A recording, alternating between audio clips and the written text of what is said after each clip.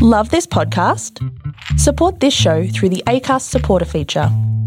It's up to you how much you give, and there's no regular commitment. Just hit the link in the show description to support now. Ryan Reynolds here from Mint Mobile. With the price of just about everything going up during inflation, we thought we'd bring our prices down. So to help us, we brought in a reverse auctioneer, which is apparently a thing. Mint Mobile Unlimited Premium Wireless. How to get 30, 30, bit to get 30, bit to get 20, 20, 20, bit to get 20, 20, bit to get 15, 15, 15, 15, just $15 a month? Sold! Give it a try at mintmobile.com/switch. $45 up front for 3 months plus taxes and fees. Promo rate for new customers for limited time. Unlimited more than 40 gigabytes per month. Slows full terms at mintmobile.com. We choose to go to the moon in this decade and do the other things, not because they are easy, but because they are hard. Okay, Houston, we've had a problem here. This is Houston. Say again, please. Houston, we've had a problem. Welcome to Space Junk. My name is Annie Hanma, and today's podcast is all about our place in space. I'm currently in Melbourne. On Wednesday evening, I'll be moderating a panel discussion with Alice Gorman, aka Dr. Space Junk, Donna Lawler, Kerry Doherty, Gabrielle Harris, and Keridwen Dovey. The event is a public forum on the moon, put on by the Moon Village Association and the Office of Other Spaces. If you're in Melbourne and you're interested in attending, you can head to www.mvapublicforum.com. In anticipation of the event, and to provide a bit of a taster, I caught up with Kerry Doherty, a brilliant space historian who will be on Wednesday's panel to reflect on Australia's history with the Apollo program and how we see our place in the universe.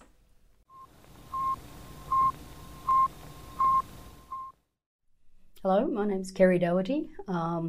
I work with the Australian Space Agency, but I'm also a space historian and have been for many years. Used to work with the Powerhouse Museum, where I was the curator of space technology. And in fact, I was with the Powerhouse for just over 30 years. And Kerry, you were responsible for making that fantastic space exhibition at the Powerhouse, is that right? And securing some of the big exhibits. Yes, yeah. The space exhibition, or both versions of the space exhibition at the Powerhouse, were my babies, you might say. And when we were developing the Powerhouse, so this is in the 80s, and I was asked to take on developing the space exhibition, one of the things I really wanted to do at that time was to, because this was still the Cold War, was to show that there were many nations involved in space, and it wasn't just NASA and the United States, as wonderful as their accomplishments are, but to show that the Soviet Union had a space program, China had a space program, Europe had a space program, and even Australia was doing things and had been doing things in space.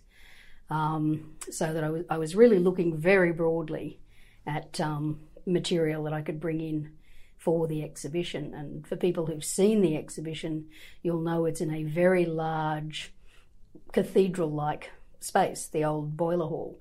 So we also wanted some large objects which would fill that, make use of that space. And in fact, part of the way we worked it when the Soviet Union particularly came to the party and offered us a number of replicas of different space probes and spacecraft, and we actually hung them from the ceiling, from the roof, so that you had the idea of spacecraft in orbit. And then the great height in the building actually gave us that opportunity. How did you go about securing these artefacts from the Soviet Union at the time? That must have been quite complicated. It was a lengthy process of loan negotiation. Probably the hardest part was actually finding the right people to talk to. Once we found the correct people that we needed to be talking with, it was a lot more straightforward, but there was still a great deal of negotiation which involved a lot of diplomatic diplomatic involvement of the Foreign Affairs Department and so forth, and the embassies, the Soviet embassy here. I bet. Yes. Yeah, so it took several years. I mean, I started working on the exhibition in 1984, and we opened the exhibition in the October of '88. So it was essentially a 4-year program to develop it.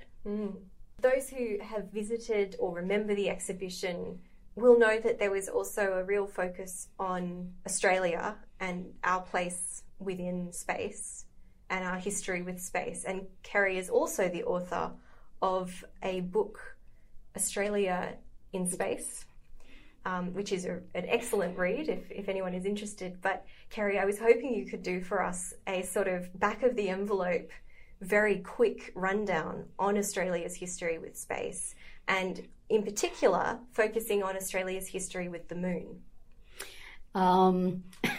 Asking for a back of the envelope description of Australia's space activities in like 5 minutes is almost impossible. I managed to do it in 12 once, but well, we'll see how we go.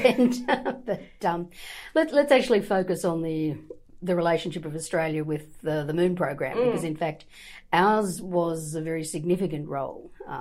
Many people, of course, will have seen the movie The Dish, so that, you know, they know, even though that movie is not exactly factually accurate, they know that Australia was involved with bringing the television from the moon to the world. But we actually had a broader association which goes back to the beginnings of the space age, because when the United States was planning to launch their first satellite as part of the International Geophysical Year, so this is the period of 1957-58, having a satellite in orbit is not much good if you don't know where it is and you can't get data from it. And so what they had to develop along with the satellite was a global network of tracking stations that could track the satellite in orbit and receive data from it. And for a number of geographical and political reasons, Australia was very well placed to be the site of, in fact, there were two different tracking networks that were developed. One was a radio network called Minitrack, and the other was an optical network using a very advanced telescopic camera, which is referred to as a Baker-Nunn. And Australia happened to be very well placed for both of these systems to be stationed here. And they were both set up initially at Woomera as part of the tracking of this first satellite. In fact, Australia was the only place where the two types of systems could both be located in the same place, because Woomera just happened to have ideal environmental conditions both for the radio tracking and the optical tracking. And that began Australia's association with the United States in space tracking. Now, NASA didn't even exist at this point. NASA didn't come into existence until 58. And when it did, it took over this tracking network that had been developed for the Vanguard satellite for the IGY. And that then began Australia's association with NASA, which expanded fairly rapidly as NASA's own programs expanded. So in 1960, we had the first deep space tracking station established at Island Lagoon, which was just outside Woomera. And this was for deep space probes. Now, essentially, that initially meant the probes to the moon. So some of the very earliest spacecraft that were sent out away from the Earth were trying to get to the moon, essentially for the precursors of the Apollo program, to find out exactly what the surface of the moon was like before we sent astronauts there. Because there were several theories about the surface of the moon that suggested that in fact it might be a dangerous place to try and land astronauts. There was one school of thought that the moon might be covered with layers of dust that was so deep that literally if the lunar module landed on it, it would sink down into the dust and disappear. And that could be a bit embarrassing. Right. And there was actually another school of thought that perhaps oxygen chemically trapped in the lunar dust might somehow combust as a result of the pressure of the lunar module or an astronaut's footstep, stepping on it. Yeah, that could be a bit embarrassing if Neil Armstrong had stepped out onto the lunar surface and disappeared in a sheet of flame. So they really needed to know what the surface of the moon was actually like. And there were two there are 3 space programs, Ranger, Lunar Orbiter and Surveyor, and they were sort of sequentially exploring the surface of the moon. So the Ranger probes were designed to crash into the moon and just make sure the surface was hard, that there wasn't this dust that you'd sink into.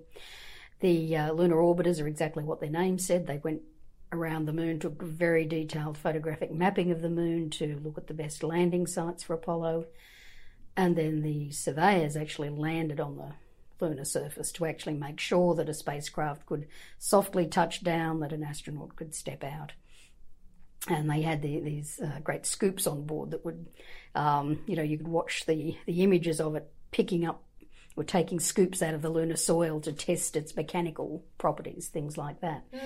And so all of these missions Australia played a part in through Island Lagoon, and then in the mid-60s, the Tidbinbilla tracking station, which was established near Canberra, which of course still exists today as the Canberra Deep Space Communications Centre.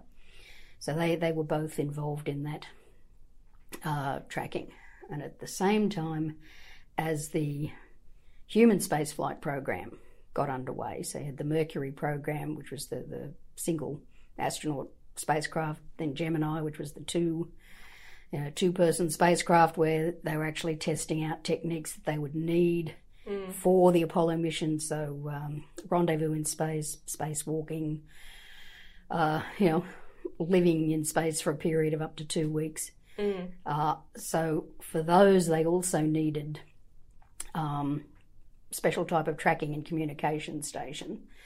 And one of these was established at, in fact, for the Mercury program, there was one established at Mouchet in Western Australia, and another one at Red Lake, which was also near Woomera. And then for the Gemini program, they closed Mouchet, but they opened another station at Carnarvon in Western Australia. So that these were all enabling NASA to keep in touch with the astronauts as they were circling the Earth, to ensure, obviously, not just that they could get data from the astronauts, but to ensure astronaut safety. And in fact, the Mercury station at Mouchet in Western Australia was the only command station outside the United States. So it was almost exactly halfway around the world from Cape Canaveral. So if an astronaut got into trouble and was perhaps incapacitated in orbit, the station at Mouchet could send a signal to fire the retros and bring the astronaut back to Earth, which meant that you could do that at Canaveral, or you could do it at Mouchet, so the astronaut was essentially only about 45 minutes from being able to re-enter and get down to help if he needed medical help. So, it was all part of the process of astronaut safety as well. And then with the Apollo program itself, because Apollo was going to be going to the moon, they needed additional stations that could specifically receive the signals from lunar distance.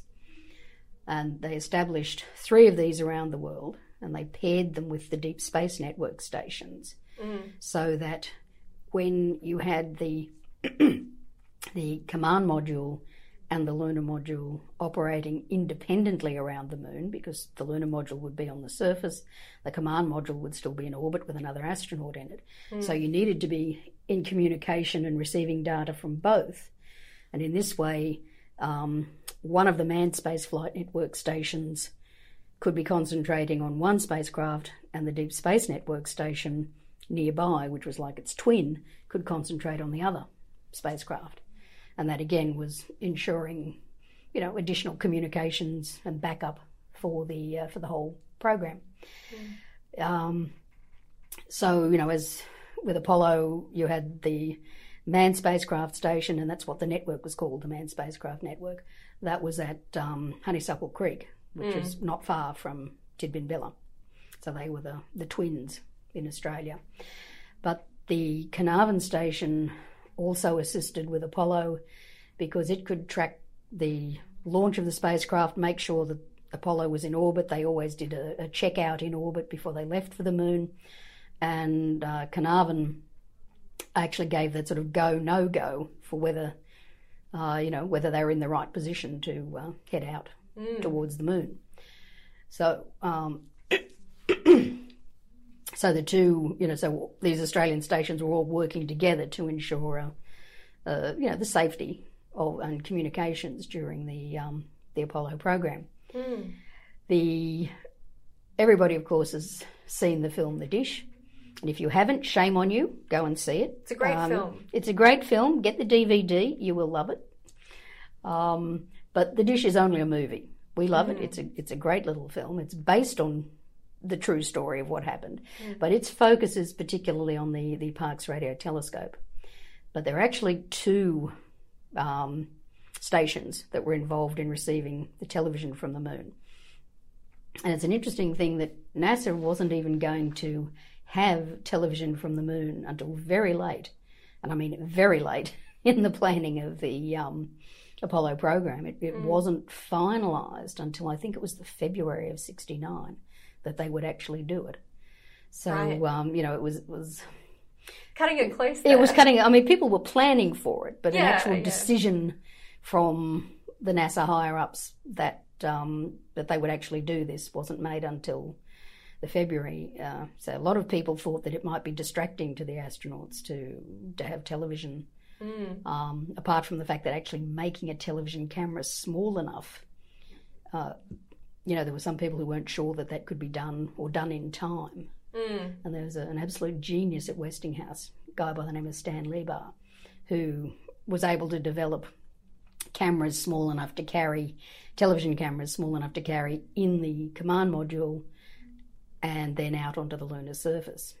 And he started with the black and white camera that we saw for the Apollo 11. Yeah. And then he was able to develop a colour camera that they first carried on Apollo 12. Very clever. Very clever. But of course, it's a very low power signal that we're talking about being sent back from the moon. So NASA actually, I'll take a step back for a second. I've already mentioned Honeysuckle Creek. So Honeysuckle Creek was essentially going to be the prime communications station for the Apollo mission for Apollo 11, well, in fact, for all the Apollo missions, when the moon was in view of Australia. For Apollo 11, say Honeysuckle was going to be the prime station. There were many changes in the actual timeline of the moonwalk, and at different times it looked like Australia would be the prime station, like that the moonwalk would happen while the moon was high over Australia, and at other times it looked like it might occur while it was over the United States. So there was a bit of chopping and changing. But NASA realised that, in fact, if it was going to occur in Australia's view, that it would be a good idea to have the Parkes Radio Telescope available as an additional receiving dish for the lunar television, because it's a much bigger antenna, so it's going to be able to do much better in receiving this very weak signal. And Parkes and NASA had actually worked together previously on receiving some signals from some of the deep space probes, particularly the Mariner 4, the first spacecraft to successfully get to Mars. So you had Honeysuckle and Parkes that were both on standby, essentially, for the lunar television. So when Apollo 11 finally landed on the moon, the way the timeline worked out, the Armstrong was stepping onto the lunar surface a little before the moon was high enough in Parkes for them to receive a signal. So in fact, the first part of the broadcast from the moon actually came through Honeysuckle Creek. And those moments when Armstrong climbs out of the lunar module, climbs down the ladder and steps onto the lunar surface, that actually comes from Honeysuckle Creek. And it was shortly after that the moon became high enough that Parkes could get the a superior quality of signal because of the bigger dish. And so at that point, NASA switched over to taking the signal from Parkes, and the television from Parkes was used for the rest of the broadcast.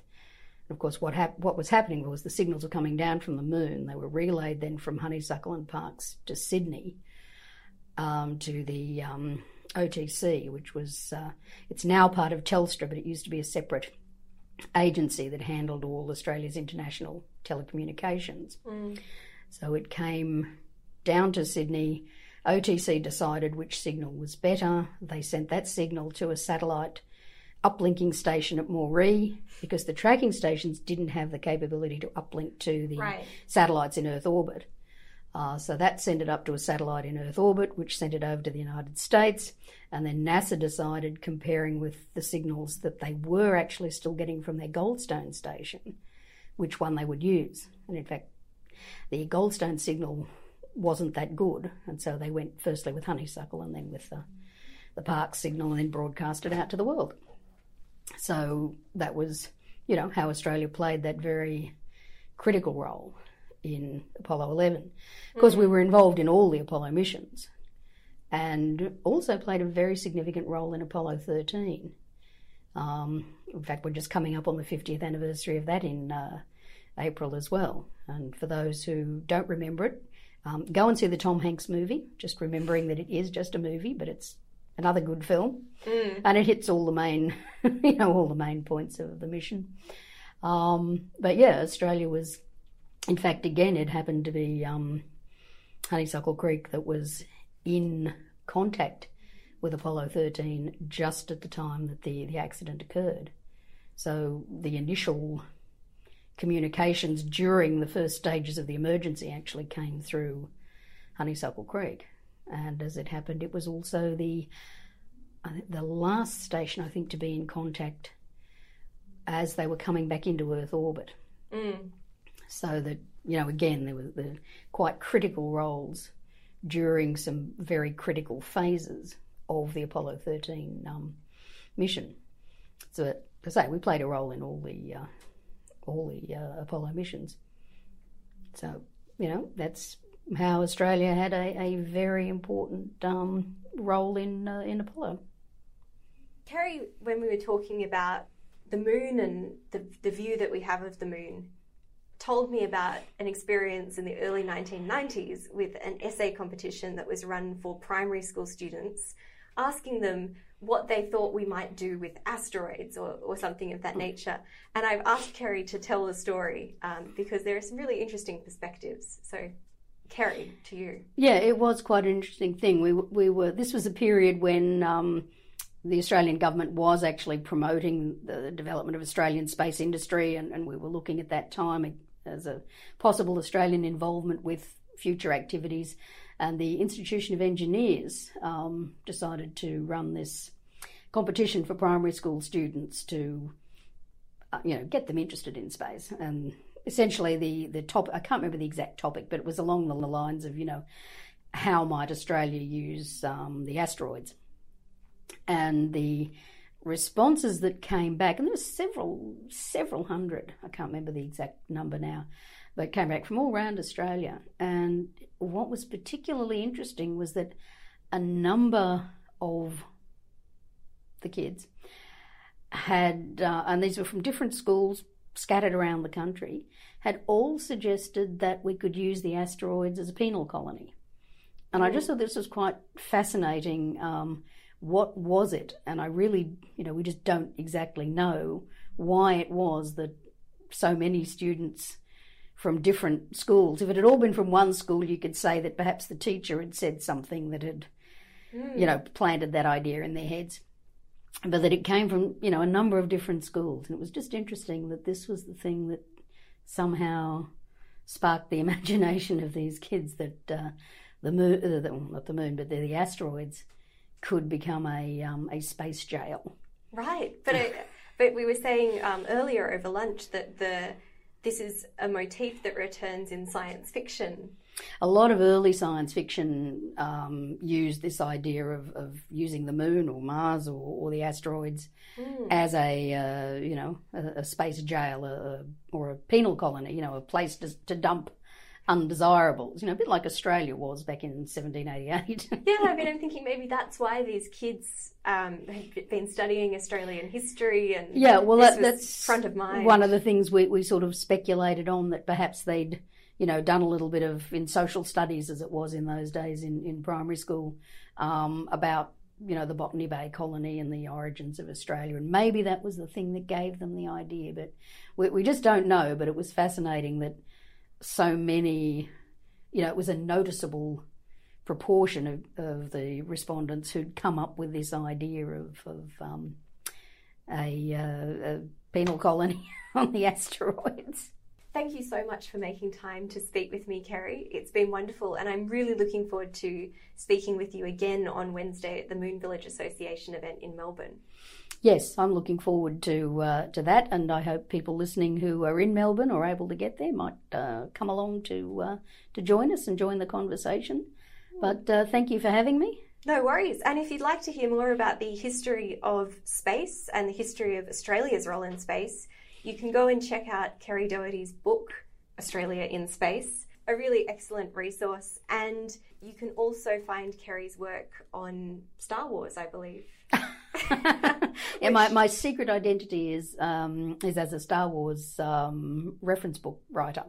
Yeah. So I've co-authored 3 Star Wars reference books that have come out in a couple of editions, and a Doctor Who one too. To, I must say, critical acclaim. So if you're interested in Star Wars or the history of space in Australia, Google Kerry Doherty and check out her books. They're really worth a read.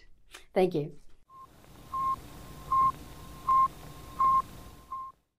My discussion with Kerry got me thinking. I was fascinated with the idea that these Australian primary school children in 1990 seemed to think of space as a sort of dumping ground for undesirables and convicts, or perhaps from another perspective, as a place where individuals could escape from authoritarian regimes and form new societies on asteroids. Do today's children still think this way? I took advantage of a free day in Melbourne to visit a local Melbourne school and find out. My discussion with these kids is available in part 2 of this podcast, which is available now.